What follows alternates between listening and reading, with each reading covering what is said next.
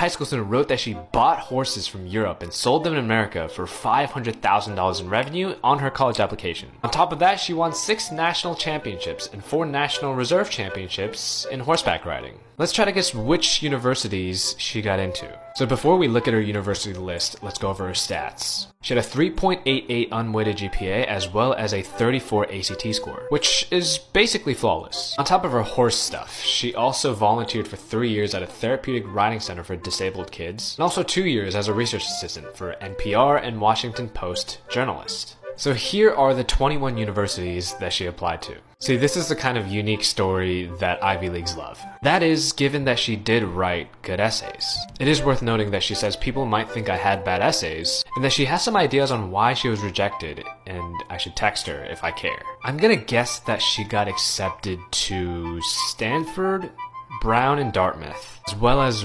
Williams, Amherst, Bowdoin, Wesleyan, Colgate, Northeastern, and Urbana-Champaign from this list.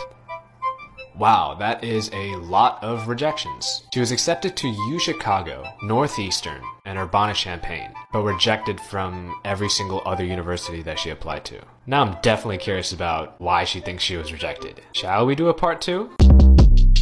Short Cast Club